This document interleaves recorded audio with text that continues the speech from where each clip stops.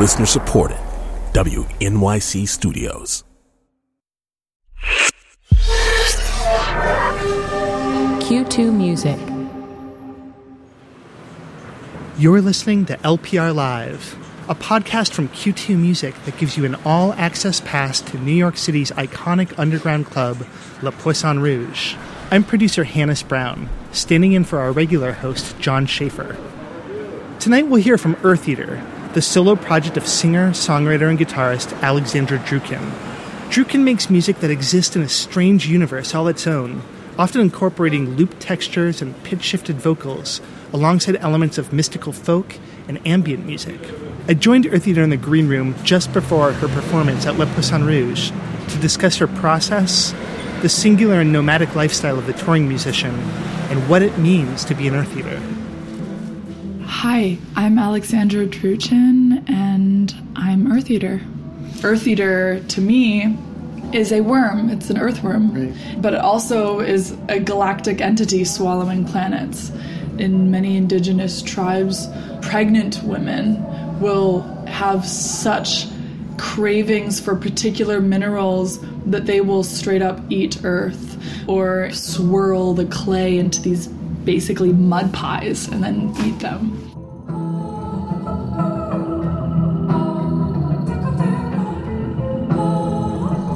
I feel like I'm very conceptually claustrophobic.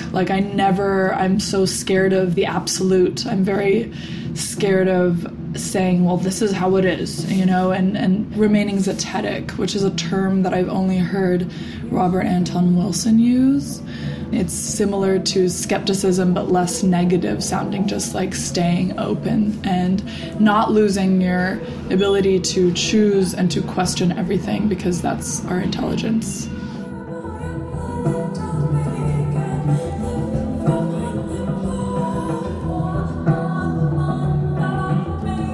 I grew up homeschooled by two European parents that were artistically inclined, and music from a very early age was what my forte was. So I guess when I was out being a kid playing in my imaginary realm, to sing was like activating that cinematic element which was transporting me into wherever I was going. So it's always been a sort of cinematic conjuring. And do you still go someplace when you're performing in that way, you think? It's interesting. I've been asked that before. I would say no, actually. I feel like now as an adult, I'm living my fantasy, and this is what I want. I love the nomadic lifestyle. I like finding new systems to exist in that are unique to me, which are propelled by my particular reflection on culture in my art. And so being able to do that and then also talk about that within the music and sort of have this conceptual feedback loop of information. That's probably why I'm a solo musician, is because I find so much fun just carefully changing little things depending on what the room needs or what I feel that day.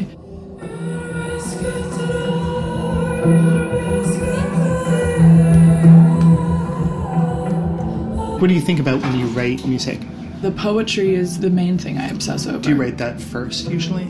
It happens separately. That's the thing I'm thinking about all the time. Music will waft in, and I'll be thinking about it, and I'll say to myself, oh, wow, okay, that's a really good idea, and I can't wait to get back to the studio where I can try it out. But with poetry, all I need is my phone and my notes, or my, a napkin and a pen or whatever, right. Lipstick on a mirror. Poetry, I think, is something that's constantly being inspired by people around me all the time, where my music, the melodies and choosing what noise and what harmonies is something that it feels so, that's a very magical thing. I need to be alone to really access that. And now, here's Eartheater performing her song Mask Therapy live at Le Poisson Rouge.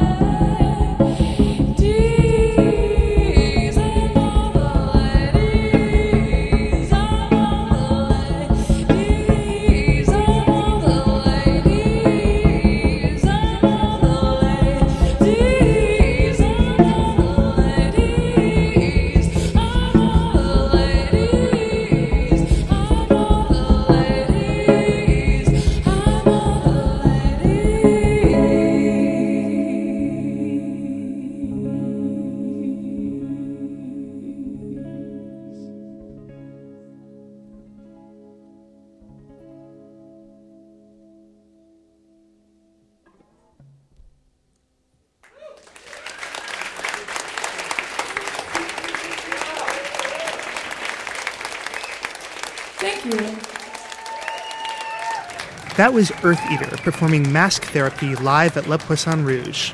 This episode of LPR Live was produced by Curtis McDonald and me, Hannes Brown, with executive producer Alex Ambrose. The music was mixed by Ed Haber.